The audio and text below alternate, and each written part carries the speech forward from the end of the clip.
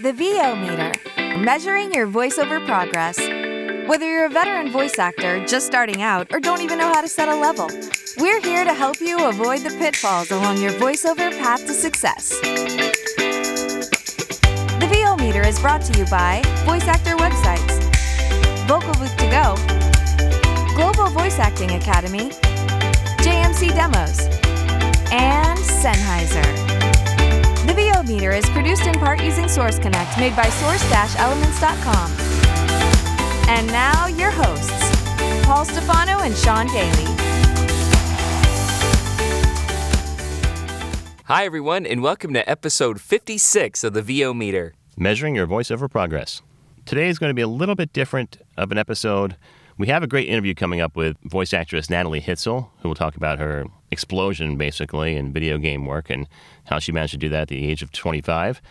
But before that, we'll talk about some struggles we're having in the current climate of not only voiceover, but the economy in general with our...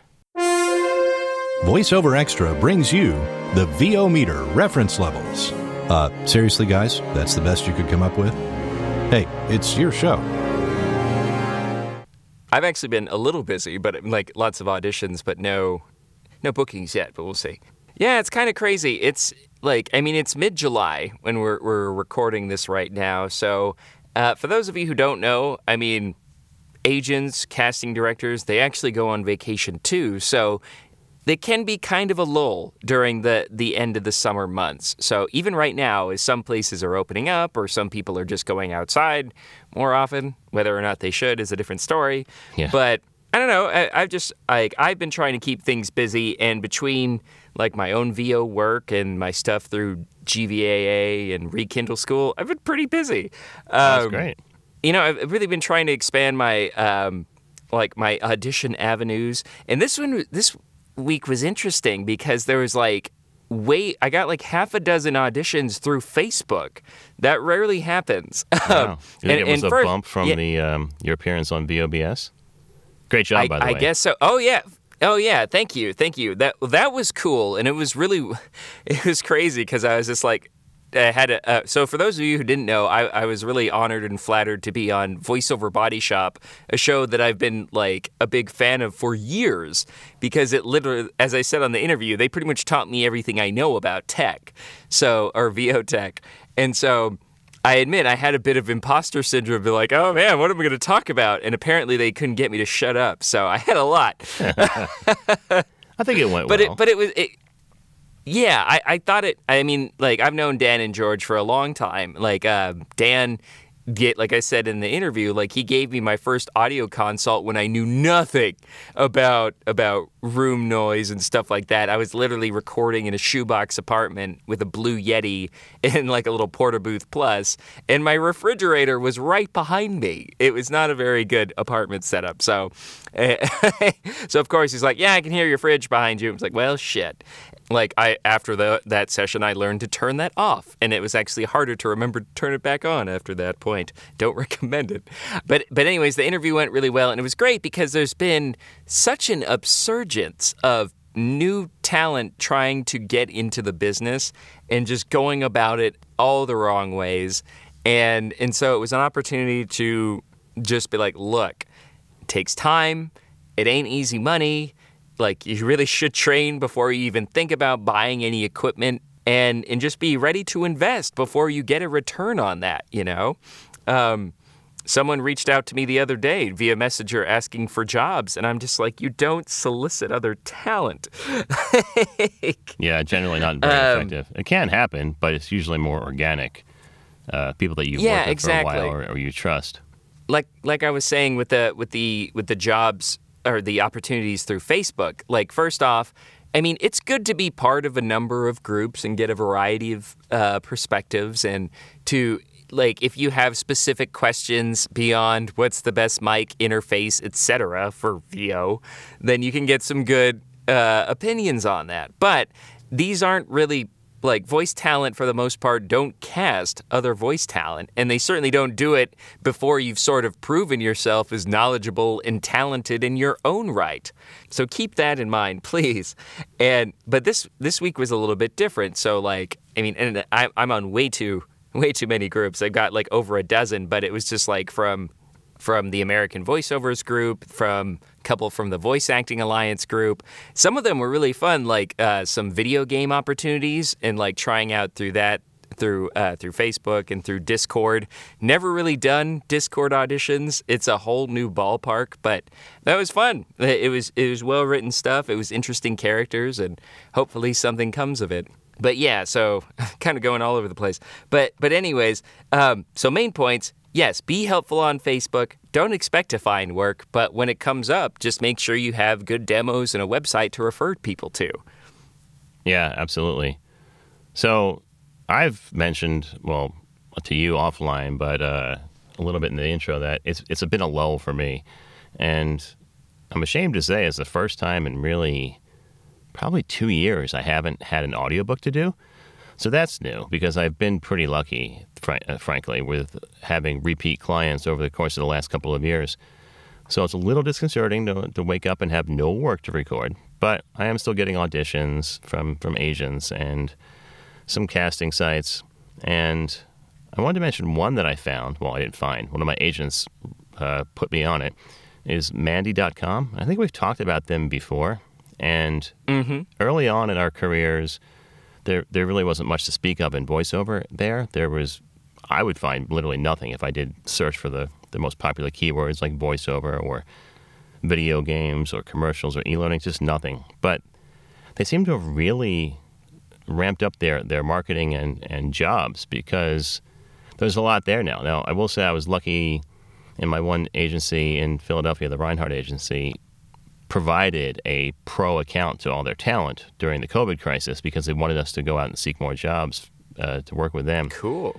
So I am looking from the pro side, and under that account, there's a lot, at least 2 or 3 potential auditions almost every day, and that kind of surprised me. So if you are kind of struggling like I am right now with finding some opportunities, check out Mandy because there's probably some there that you probably weren't aware were available, but again, you will have to have the premium account. So yeah, Mandy is one that I hadn't thought about. And one of my other pretty successful avenues for getting work over the last couple of years, the site freelancer.com, has actually kind of gone the other way, unfortunately, where I still have 1 or 2 clients that I work with there that are repeat clients, but it's been months since I booked a new job there. And the problem there, it might be COVID and economy related, is that everybody wants to lowball for every job. I was recently quoting on an IVR job it was only about 15 seconds probably, but a long time ago I set a minimum there, and I know this is still not great, but I set a minimum for myself of $50 for any work whatsoever, whether it be 10 seconds or even 5 seconds, even just tag for a commercial.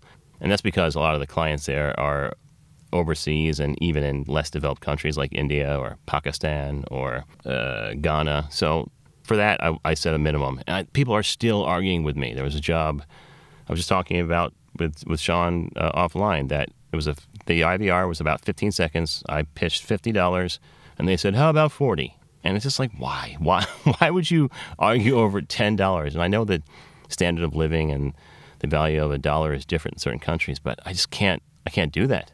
Mm-hmm. Well, I mean, it shows, there's an awareness that, the economies are different, but if you're trying to get people from a specific country, you should be semi-accommodating of what their rate structures are. Yeah. You mean from the hiring perspective, so they should be respective of U.S. Yes, rates. Exactly. Yeah. But it doesn't seem to be, or there seems to be a disconnect there, for sure. Mm-hmm. And it's unfortunate because people who get into this business and don't really have that perspective, they've never seen the GVA rate guide or some of the other rate guides that are out there. And there's we're not the only one, guys. A lot of voice talent have personal rate cards that you can reference as well. But either way, you should just look at voiceover rate card and figure out what the baselines are. And so that way you're not getting taken advantage of, because eventually you're like, oh man, sweet, I get paid $50 for an hour's worth of work.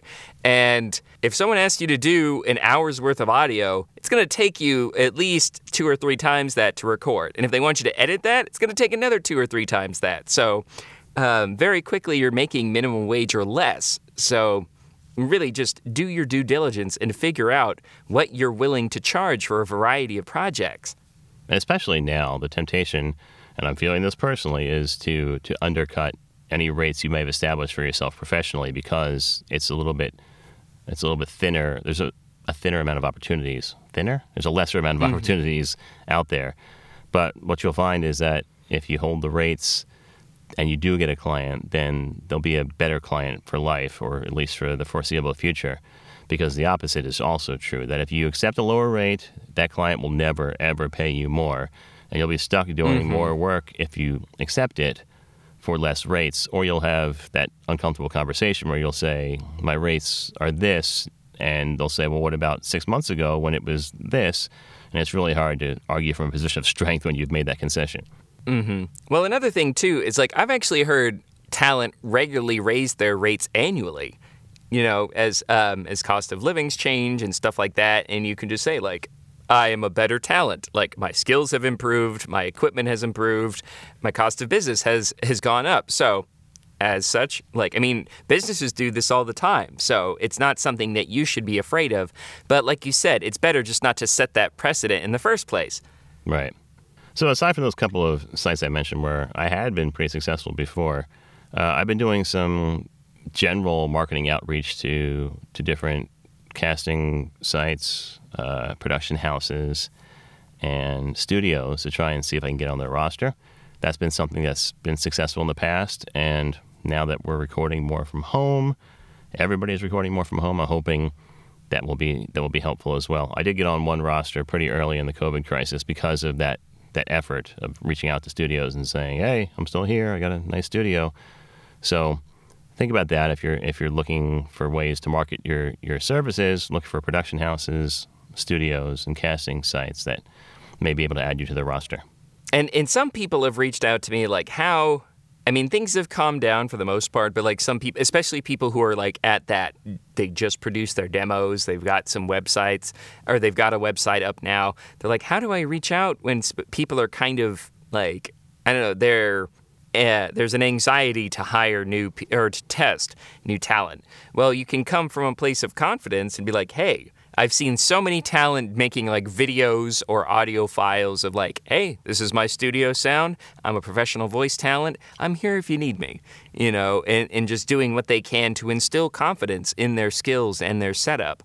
And interestingly enough, I was watching a podcast with some of my favorite voice actors called All Work, No Play. It's Liam O'Brien and Sam Riegel. They're both casting directors as well as voice talent.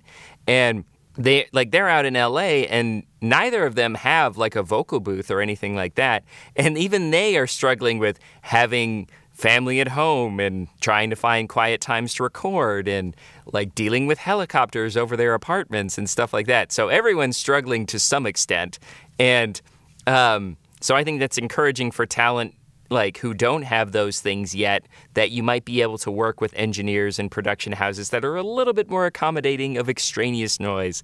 Not saying you shouldn't try to get rid of it, but still, don't let that be the thing that discourages you from reaching out to some of these people, these agents, these casting directors and production houses. Yeah, very true. So one thing we're really excited about as a show is that we've been selected to partner with One Voice Conference America in their upcoming virtual conference to do the podcast. And that's going to be taking place on August 13th through the 16th. And I don't know about you, Sean, but after attending the One Voice Europe, I'm super excited about this.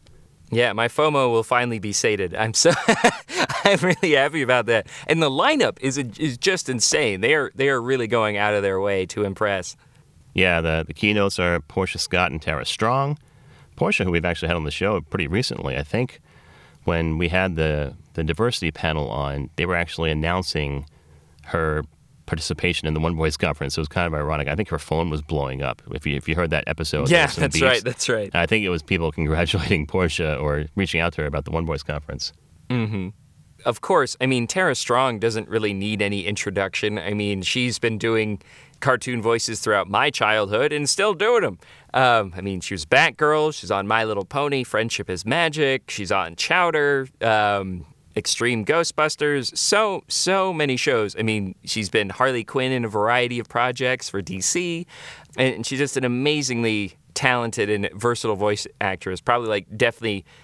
if you're on the top 5 female voice talent of the 20th century, she's definitely on it. Yeah, absolutely. And then there's a lot of other old friends that are, I shouldn't say old friends, but what the heck, that are coming on. There's J. Michael Collins, who's the head of Gravy for the Brain for USA, so he's going to be there. We have Joe Cipriano, AJ McKay, Everett Oliver, Celia Siegel, Scott Brick. You notice I'm mentioning all the people we've interviewed before? That's not by accident. Absolutely. No, I mean, there's quite a few. It's pretty hilarious. Christina Milizia. Christina Milizia, Christian Lance, lots and lots of great people. Joe Davis and Karen Barth from Voice Actor Websites. Yep. Karen Gilfrey, New York talent, who runs the Vocation event with Jamie Muffett. So many people. Ann Ganguza, Armin Herstetter, Eliza Jane Schneider. So many. Name drop, shame drop. And of course, Hugh Edwards, Peter Dixon, the coordinators of Gravy for the Brain. So it's a huge, and then that's not even everyone. That was barely half of all the people who are presenting. But it's going to be great. I'm really excited. So if you want to register, go to One Voice, that's ONE, not the number one, onevoiceconference.com, and you can register for One Voice America. And make sure you sign up for the social events, because by far that was the coolest part. That was one of the coolest things of the One Voice Europe, because some of them went for over 12 hours of just virtual social networking, and it was awesome. Well, I mean, because you went, and I didn't, unfortunately. Can you talk about what that experience was like? Well, in summary, it blew away all the expectations I had, because...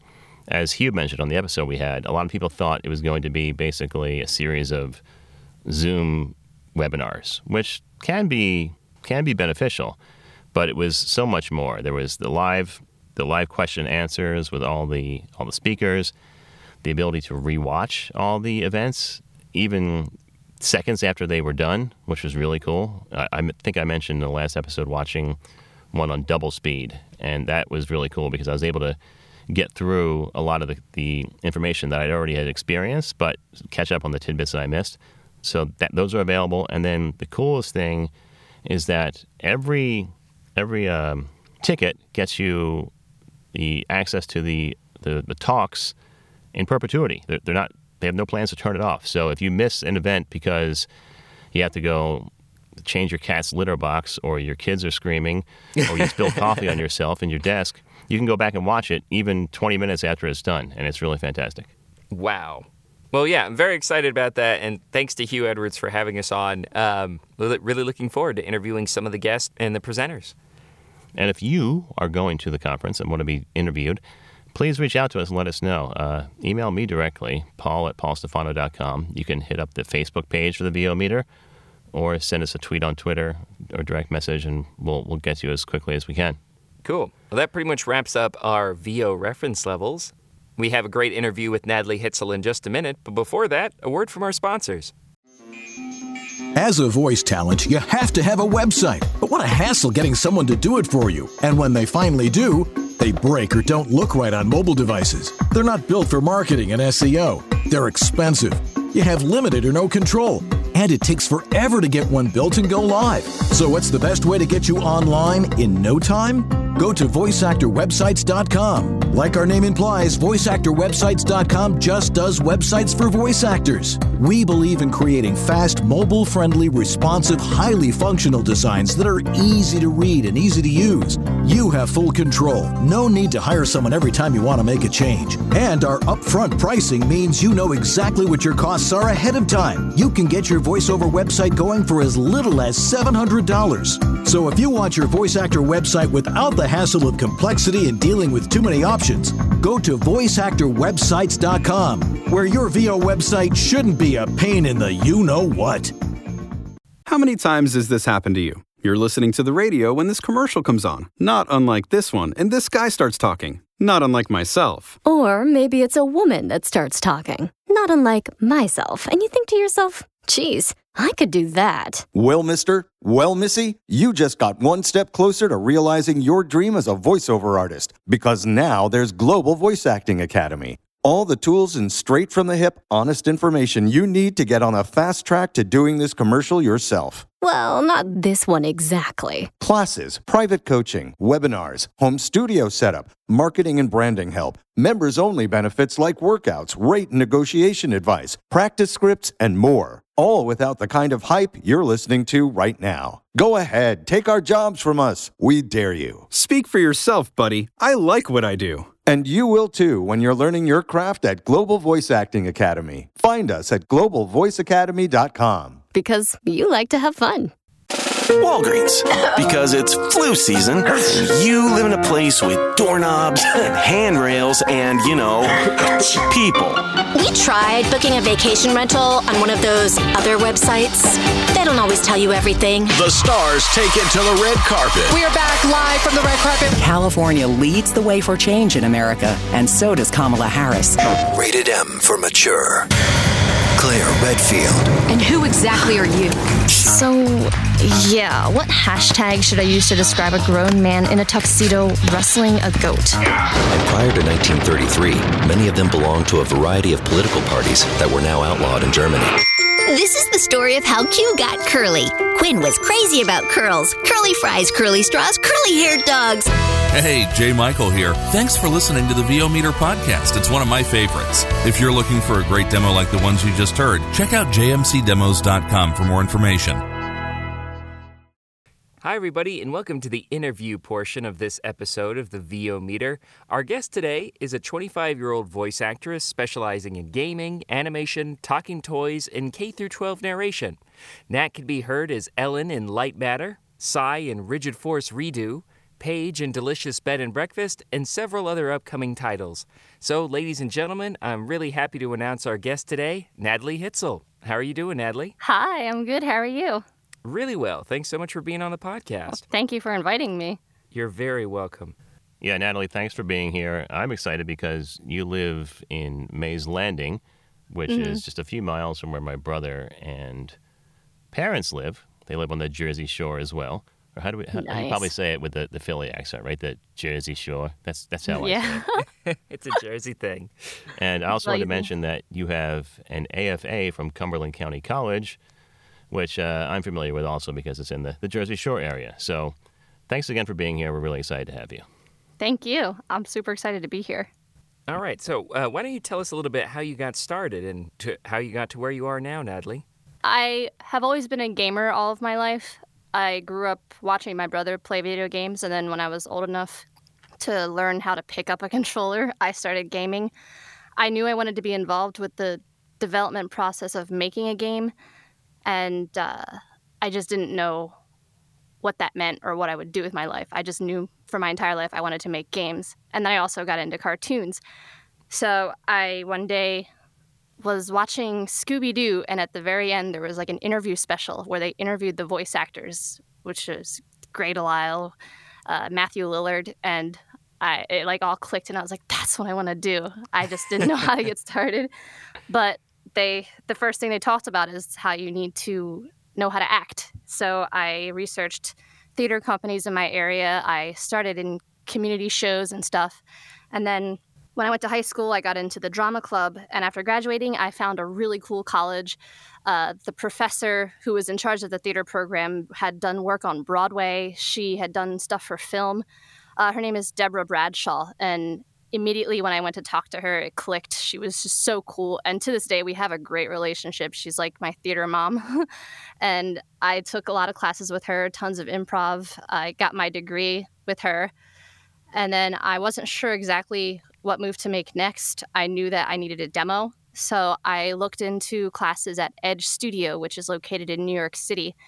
And I went there for an interview. I was interviewed by Jay Snyder, who was in Pokemon and Teenage Mutant Ninja Turtles and Yu-Gi-Oh! So just being interviewed with him was like next level stuff. I was so overwhelmed and so scared. The whole day was like a blur, but all I knew was that I was getting interviewed by him. I started classes there. I worked with Kara Edwards, who was amazing. She was in Dragon Ball. Her and I made a really fun demo. And immediately when I got out of Edge, I put the demo on Facebook, and it had been shared so much. It got shared to a gaming group, and someone was working on a game called Rigid Force Alpha. And he emailed me and said, "Hey, I heard your demo. We just decided to incorporate a voice for this character. We think you would fit perfectly." And I booked my first job that way. Brilliant. Wow, that's amazing. I actually started with Edge as well. I didn't go to New York City, though. So you actually went in person for classes? Yes, I did. At the time, I still didn't know too much about voiceover. I didn't know that it was something to do remotely. So I was figuring if I started my first classes, I'd have to move to New York and stuff. And then all of a sudden they're like, "Oh, no, open up your laptop and get a decent mic." So that's kind of how it started there.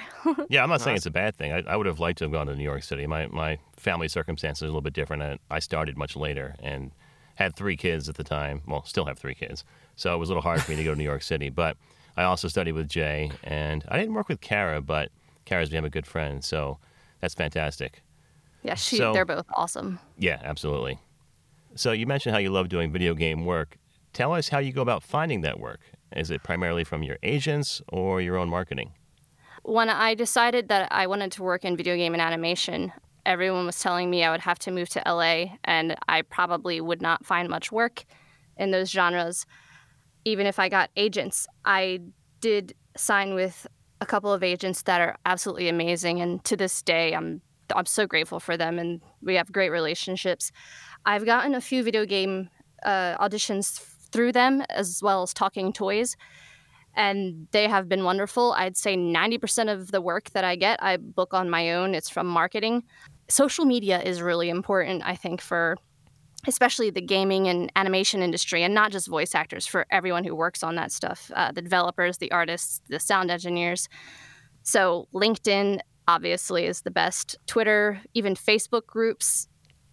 I would say most of the games that I've booked have been accidental through sharing something and the right person hearing it at the right time. And social media is kind of all about that. People getting a hold of things and seeing things and hearing things and sharing things. There's also a site that I use called Game Dev Map. It's like a big map of the world, and you click on whatever state you want to work on for that day.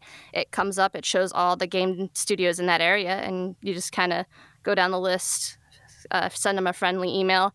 I never send emails immediately saying, "Hey, I love the work you do. By the way, here's my demo." It's just, especially I think with younger people, which a lot of game developers are younger people now, they're very turned off by anything remotely sounding like you're trying to sell something to them. And that's evident in commercials today, too. Everything's conversational and relaxed. The big selly commercials, I think, they don't really market to younger people. So with the game dev people, I just keep in touch with them. I tell them I enjoy what they're doing. A lot of times I've played their games, so I say, "Oh, I love this about this game." And I keep in touch with them, build relationships. LinkedIn is great for that because they can see what you do without you having to push it in their face. That's how I've booked a lot of work. My email, even though I don't say, "Hey, I'm a voice actress, by the way, here's my demo," my signature is my name and what I do, and then a link to my website is underneath. So if they're interested, if they see that, if that is something that catches their eye, because maybe they're looking for a voice actor, they'll click on it. If not, maybe they'll bookmark it for later, or they don't really say anything about it, and that's fine too. It's just nice to keep in touch with them and compliment them. Your website's great, by the way. I should mention it's done by Voice Actor Websites, who just happen to be a sponsor of the show. Shame They're drop. awesome. I They want did to my follow up website, quickly. too. Yeah, I realize that. I want to follow up quickly on finding your own work. Seeing how I know exactly where you live, not that I'm stalking you, but I've driven through your town several times. Do you have any trouble finding work in the genres you like to work in from your little nook of New Jersey? I do think my zip code definitely limits me a little bit, just as it would limit everyone. If I'm in New York or LA, I would definitely be taking advantage of my zip code. But it hasn't been to the point where I feel like I need to move to LA next year. Texas, like I said, is definitely a consideration. The cost of living is amazing, and the opportunities, like the anime studios and video game studios there, are really awesome. I'm obviously, if I'm here in New Jersey, I'm not going to have the best luck booking with Nintendo unless I go through a third party or an agent. That's something that you would probably need to be in LA or New York to do. But there are hundreds and thousands of people opening up independent game studios.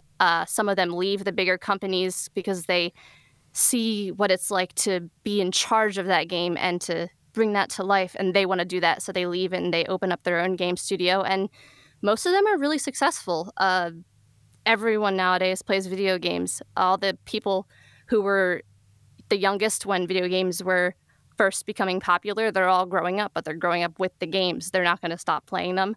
I think as time goes on, I mean, I'm in my early 20s. I'm completely sure that when I'm in my 40s or 50s, I'm still going to be playing video games.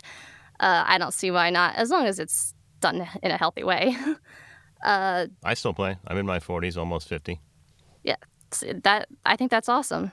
But yeah, I don't think that it's impossible to, wherever you are, it's not impossible to do it. It requires a little more legwork, I think. Mm-hmm. But it's so encouraging to hear that, because I know a lot of people kind of, well, I mean, first off, so many marketing nuggets there. I mean, a lot of people kind of approach it from a sense of desperation and like, please hire me. And we can talk more about that in a minute. But yeah, I just love how creatively you think outside the box and just be like, don't really feel limited by your location. But so we mentioned some of your roles in your intro, but I'm curious what kind of characters you like to play, or what kind of roles or archetypes that you feel that you excel in. The first character that I ever booked was an AI role. And one of the first AI roles I was ever introduced to as a kid was Cortana in the Halo series. Nice. Yeah. And as soon as I realized I wanted to do voiceover, an AI role was like the first thing I wanted to book. I was like, that's just so cool. And it's like eerie and techie. I love technology. So that was the first role I booked. So that was extremely exciting. And to this day, I think I'm always going to be excited anytime I book an AI role. After I booked that first role, I think work begets work. And a lot of people who played the game and heard the trailer and who were also game developers, they were the kind of people that reached out to me and said, oh, I have an AI in this game that we're still looking for a voice for. Would you like to audition? And sometimes I booked and sometimes I didn't, but I thought that was really exciting and really interesting that that one AI role kind of led to so many more AI roles. And I think I'd be down to play any character that I had the chance to play. I love like the young soldier archetype. I love creatures. In a game I recently finished working on, I played all the female zombies. And you'd think it was just like growling and grunting, but like each zombie is shaped differently, so the sound they make is going to be a little different. Each zombie moves at a different speed or attacks people in a different way. And so it was really fun just kind of improvising and coming up with how I thought they would sound. And the game developers that were in the session with me seemed like all for it, and they were really chill. So it was a lot of fun. Very cool. All right, well, speaking about some of those creature sounds and stuff like that, I mean, you obviously know that games can be some of the most physically and emotionally taxing projects you can do in voiceover. So what kind of skills or experiences do you feel like have helped you in your work and that you kind of bring to the table? And how exactly do you prepare for a role or a recording session? First and foremost, any improv class you can take is just invaluable. Any acting classes you can get a hold of, any plays you can work on, even as a child or right now, even if you're at the pinnacle of your career, there's not enough acting classes to take in the world. As far as getting into a role, I've never really had like a legit like one path I followed or one legit system. I read the script, I look at the character, I do some research on the game studio, try to play some of their other games or listen to trailers. And by that time, it usually just for me all clicks. And then I figure out what I want the character to sound like. By that time, I know. And I send them a sample. If they like it, I continue with the script. If they don't, or if they say they were like, okay, cool, but let me hear what it would sound like if you did this to it. Like we kind of tweak it and talk about it. Yeah, that's pretty much it. I've never had like a one thing that I do for every character other than like vocal warm-ups and stuff, because it can be really taxing on your throat. I drink a lot of water. I have like a big pack of water bottles in my closet. And I've had friends come over and they open my closet and they're like, well, I thought clothes were supposed to be here, but yeah, hydration is important. Oh yeah, definitely. Especially for like creature roles, a lot of growling and snarling and stuff. Lots of lost saliva. Yeah. Sounds like you're just a natural at it, which is in addition to the training you've done. So that's fantastic that you're able to pull that off. So speaking of being physically and emotionally taxing, I want to talk about some challenges you've overcome, because I know from our personal interaction that you have actually had an issue with some hearing loss. Can you talk a little bit about that and how you've overcome that challenge to get into the voiceover field? Absolutely. I was born with enlarged cochlear aqueducts, so they're almost like everybody has these tubes in their ears that allow a certain amount of sound in. Mine were too big, so they allowed too much sound in, and that damaged my hearing at a very young age. I had the surgery. My ears were pretty much okay. I kind of dealt with it. I wore hearing aids until I think about the end of grade school, beginning of middle school, and at that time I was entering my preteen years, and I was just too cool to wear anything, so I refused. I'd say I graduated high school, and I think it was my first year of college. I was getting up on Thanksgiving morning, and I heard this really weird ringing in my left ear, and I just kept saying to everybody, it's not stopping, it's ringing, and my brother was like, oh, we all hear ringing, and then when it stopped ringing, there was nothing in my left ear. My ear was completely deaf. I went to every doctor in my state. I went to Philly, New York. I might have even gone to Chicago. I went everywhere every doctor to try to figure out what happened. And a doctor in Philly said that it's something called sudden sensorial hearing loss. 90% of the time it happens in one ear, and 90% of the time there's not a cause for it. They still don't know why it happens. Unless you were in a car accident or you hit your head or you were at like a rave concert or something and there was too much noise and it damaged your hearing, they usually don't know what it is. It could be like an infection. You had a cold that weekend and you sneezed too hard. It's insane. But it definitely sucks. And it took a long time for me to get over it. I was like angry at the world for a while. I was frustrated because I didn't know why it happened. And I was also annoyed because I spent my whole life dealing with hearing problems and I was just starting to overcome it when that happened. As far as dealing with it in voiceover, obviously, like when I wear headphones, everything has to be coming out of one side. There have been times with sound engineers we had to make adjustments so that everything came out of the right headphone. It really, personally, at least for me, it really hasn't affected me in a way that hindered my work or what I did. In everyday life, obviously, it affects me a little bit. Everything sounds like it's coming from my right ear, so I don't have any perception of direction as far as sound goes. So I have to be careful when like crossing a street and stuff because all cars sound like they're coming from my right side. There are times when I get dizzy spells just because my equilibrium is off now. But yeah, as far as voiceover, it hasn't done much to hinder me, which I'm extremely grateful for. And I'm extremely grateful that one ear still works. Yeah, thankfully, most of the things we do are in mono, which is, I guess, sort of a blessing. Definitely. Well, that's awesome. I'm so happy that you're still able to, or that it hasn't affected your work too much. Speaking about that, you mentioned being into tech, and Paul and I certainly are unabashed about our love of tech. Tell us a little bit about your home studio setup.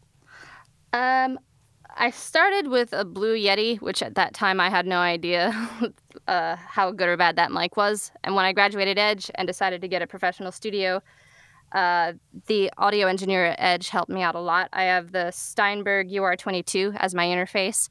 I have the Sennheiser MK4 microphone, which is XLR, and I love it. It's very affordable, and I think it sounds great for the price I got.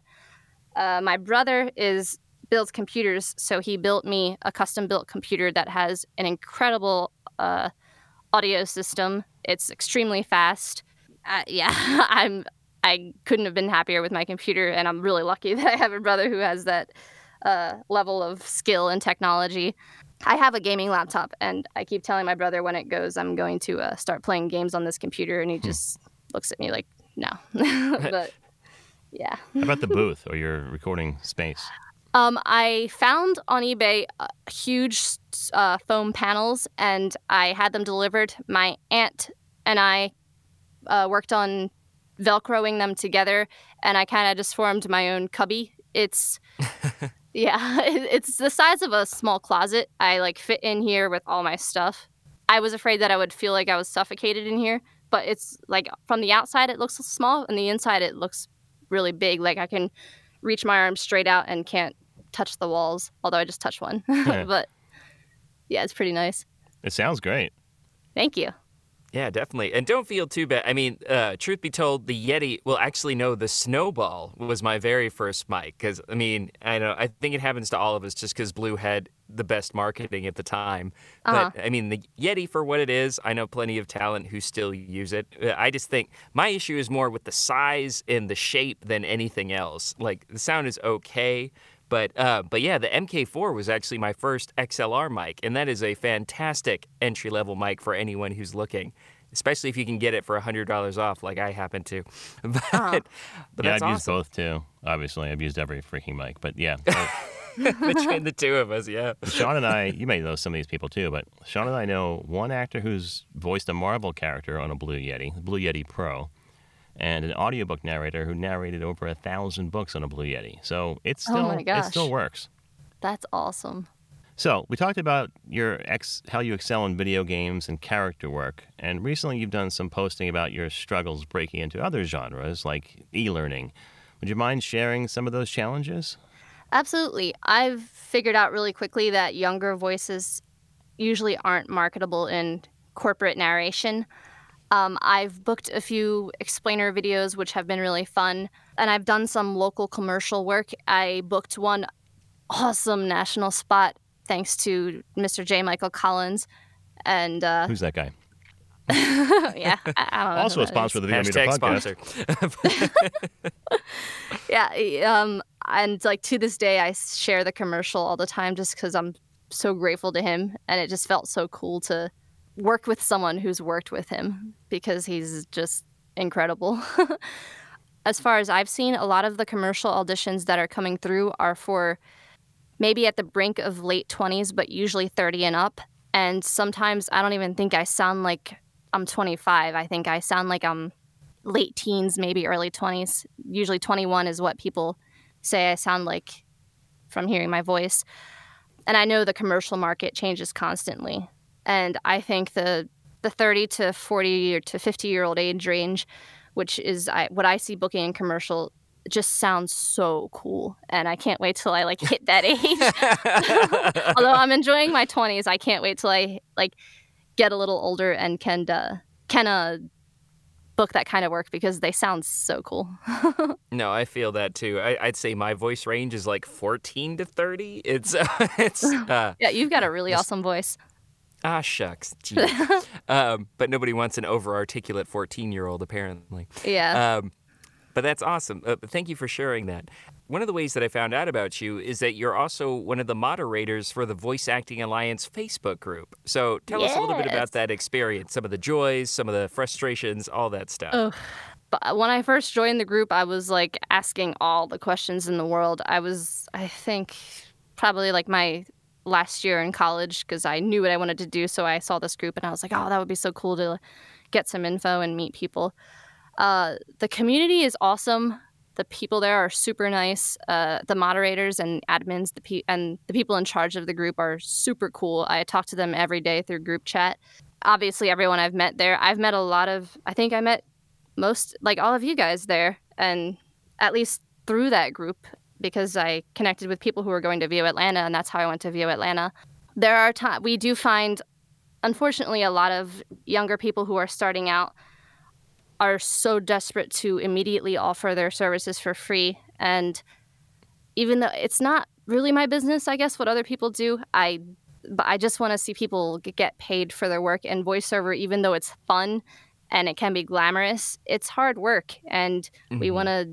I'm sure you guys agree completely. We always want to. We want an industry that we can always work in, and that will always be safe and will always be making money and so that's something I've noticed about the group. A lot of younger people who aren't really familiar yet with rules or the industry. Usually what I do is I send them a really polite email and I send them a copy of the GVAA rate guide or something similar. And Thank you sponsored so with the much. other podcast. Yeah.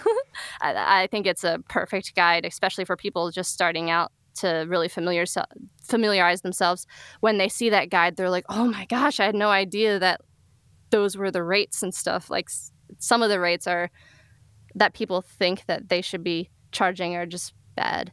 Yeah, they just have no reference point. And Yeah. one of the things I love, like, I was just impressed with how diplomatic you moderate that group. And it's like, in a lot of the other groups, it can be, like, I know that particular group is a little bit different in the audience that goes to it. But, like, some of the more seasoned groups, people, they just get tired of hearing the same questions over and over again. And when people, and they can kind of be a little reactive when someone comes in without any prior knowledge and starts giving their work away without any prior experience or training like that.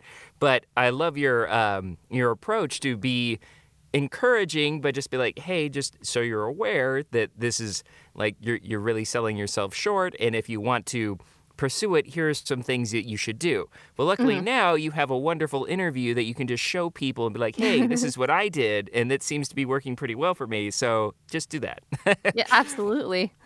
It seems to me in that group more than anything, it's a lack of awareness. That Definitely. even when someone like you comes in and offers advice, people don't necessarily look you up or tend to think that you know what you're talking about, where they really should be taking advice from people like you. Or I dipped my toe in there a little bit and immediately had to just run away before I started screaming because I could not take some of the responses that just seemed almost nails on chalkboard. Yeah, just people taking offense to things that were really trying to be offered as advice. Yeah. And there's no reason as moderators for us to be abusive. I mean, obviously, I would never want to be abusive, but there's no reason to immediately come at the person with anger or frustration in our tones because a lot of them honestly and seriously do not know. But I have found, I think, we're all artists in a way, and I think that a lot of people can be sensitive as artists, and I found that unless you approach it very calmly and kind of relate to them and talk to them and say, hey, I've been where you are. Not that that's a bad thing where they are. I didn't mean it like that. Hey, I understand what it's like. You have tons of questions. Just try to keep in mind that we all want to be paid fairly, and you deserve to be paid fairly. If you don't come at it from that angle, I think they do feel that they're being attacked. So the responses can be a bit confrontational is the word I was looking for. Yeah.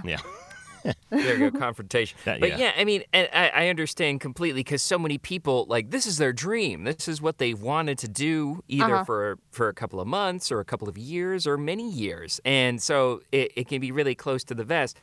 But in some, like you said, some things that might come naturally or might seem obvious to people who've been doing it for a while, people who have no prior exposure to it, it's all new to them. And so it is a balancing act, but I find that the biggest issue people have is that so often it is the lack of patience, right? Yeah. They want to be doing it as quickly as possible, and they ask about how to get jobs before they have any training, they have any home studio setup or anything like that, and it's just like, I mean, everyone's path is different, but there's really like 3 essential steps you have to follow in order to do that, and that's training, equipment, and marketing, and you can't really sidestep those. Yeah, you really can't. And I want to jump on with something about that too. I think if you're a sound engineer and you know what you're doing, making demos may not be a bad idea, but a lot of them make their own demos with their Yeti that they have in their closet or their phone or their iPad mic. And I've said very kindly, hey, your skills are great. I think you can really gain a lot from classes and you'll do well, but this is not professional audio equipment. This is something that was recorded by an iPhone, and if you try to send this out, you're going to get blacklisted. And I found that is something that a lot of times people have taken offense to because they just don't have the funds at the time to pursue a professional demo producer. And that's completely understandable. But at the same time, I think it's always good to be honest with them and let them know, because sending those unfortunately, if you go to YouTube, it's just filled with demos that have great potential and the voice actors are so good, but the audio is just bad. Yeah, it's really unfortunate because, like you're saying, they really are shooting themselves in the foot. And then there's this level of professional expectation. And if for no other reason, your competition is doing this. They have done this already. And when a caster or director or an agent is trying to compare your audition or your submission versus 50 or 200 other entries, audio quality is one of the first things they're going to use against you. Yeah. So again, please, we've all been there. We've all had, voice acting is definitely a job that you need to have another job to get into, I think. So, because it is an investment, and it's not as much as, say, starting at, a restaurant or anything like that, but it can seem cost prohibitive to a lot of people at the time. And they do want that, that return on investment immediately, and it just doesn't work that way. You have to invest for the potential to get a return. Yeah, well, that sort of leads to our last question, and we may as well just jump to it. We talked a little bit about making your own demo and how that's a bad idea, but as someone who is really starting to hit their stride, Natalie, what's some advice you'd give to an aspiring talent just starting out?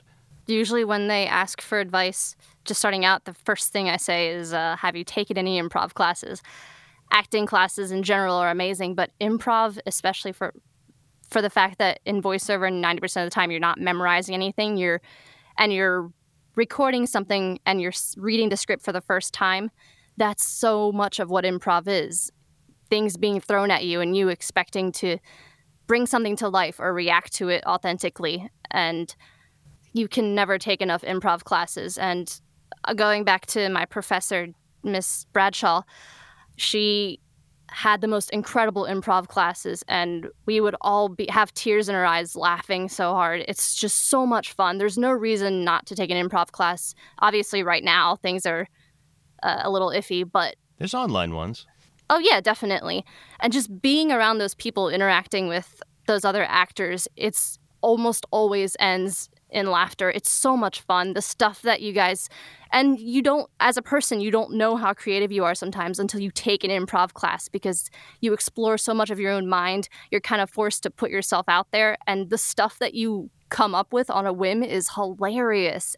And every person has it in them to take an improv class and gain something from it, no matter what level they are. So definitely, that's the first thing I ask is, have you taken an improv class? There are times when you go into a video game session with a script that you already have, and everything's set in stone in your mind, and that's like, okay, I get what they ask of me. And then they come in and you finish your session and they say, that's cool. You know what? We're going to have you read for this character too. And you need to know how to be like, oh, okay, cool. Instead of like, oh my God, I didn't even read the script. Like, you need to know how to say, okay, cool. Oh, that's a gremlin. What would I sound like? Okay, what is he feeling? What's his goal? That kind of thing. Like, you just need to know how to bring that out immediately. Awesome. And I love how jazzed and passionate and optimistic you're about it, because a lot of people are terrified of improv, and it's really, there's nothing scared to be. Like, the whole point is you're going to fall on your face, but everyone's not going to make fun of you. They're just going to, rise you up after that, and you're going to find something else to be funny about. So that's very awesome advice. Every other person who comes into those classes is just as nervous as you are, and that's what makes it fun, because everybody's adrenaline is going, and that's really... It's almost like drinking coffee. When I drink a big cup of Wawa coffee, that's when I'm ready to type, because my fingers just don't want to stop. And that's when I'm ready to send emails and contact people. It's the same as improv. Your adrenaline is going. That's the best time. And it's good to be nervous. Obviously, you don't want to have an anxiety attack. Don't stress yourself out that much. I mean, I can't just tell people not to do that. It's a human thing, but it's good to be nervous. Awesome. I love that. Well, it's been such a pleasure having you on the podcast, Natalie. What's the best way to get a hold of you if you want to get hired for projects, or if people want to reach out to you with questions? Well, Karen Barth made me an amazing website. I'm super proud of it. It's just nataliehitzel.com. My 4 demos are right at the top, my contact info.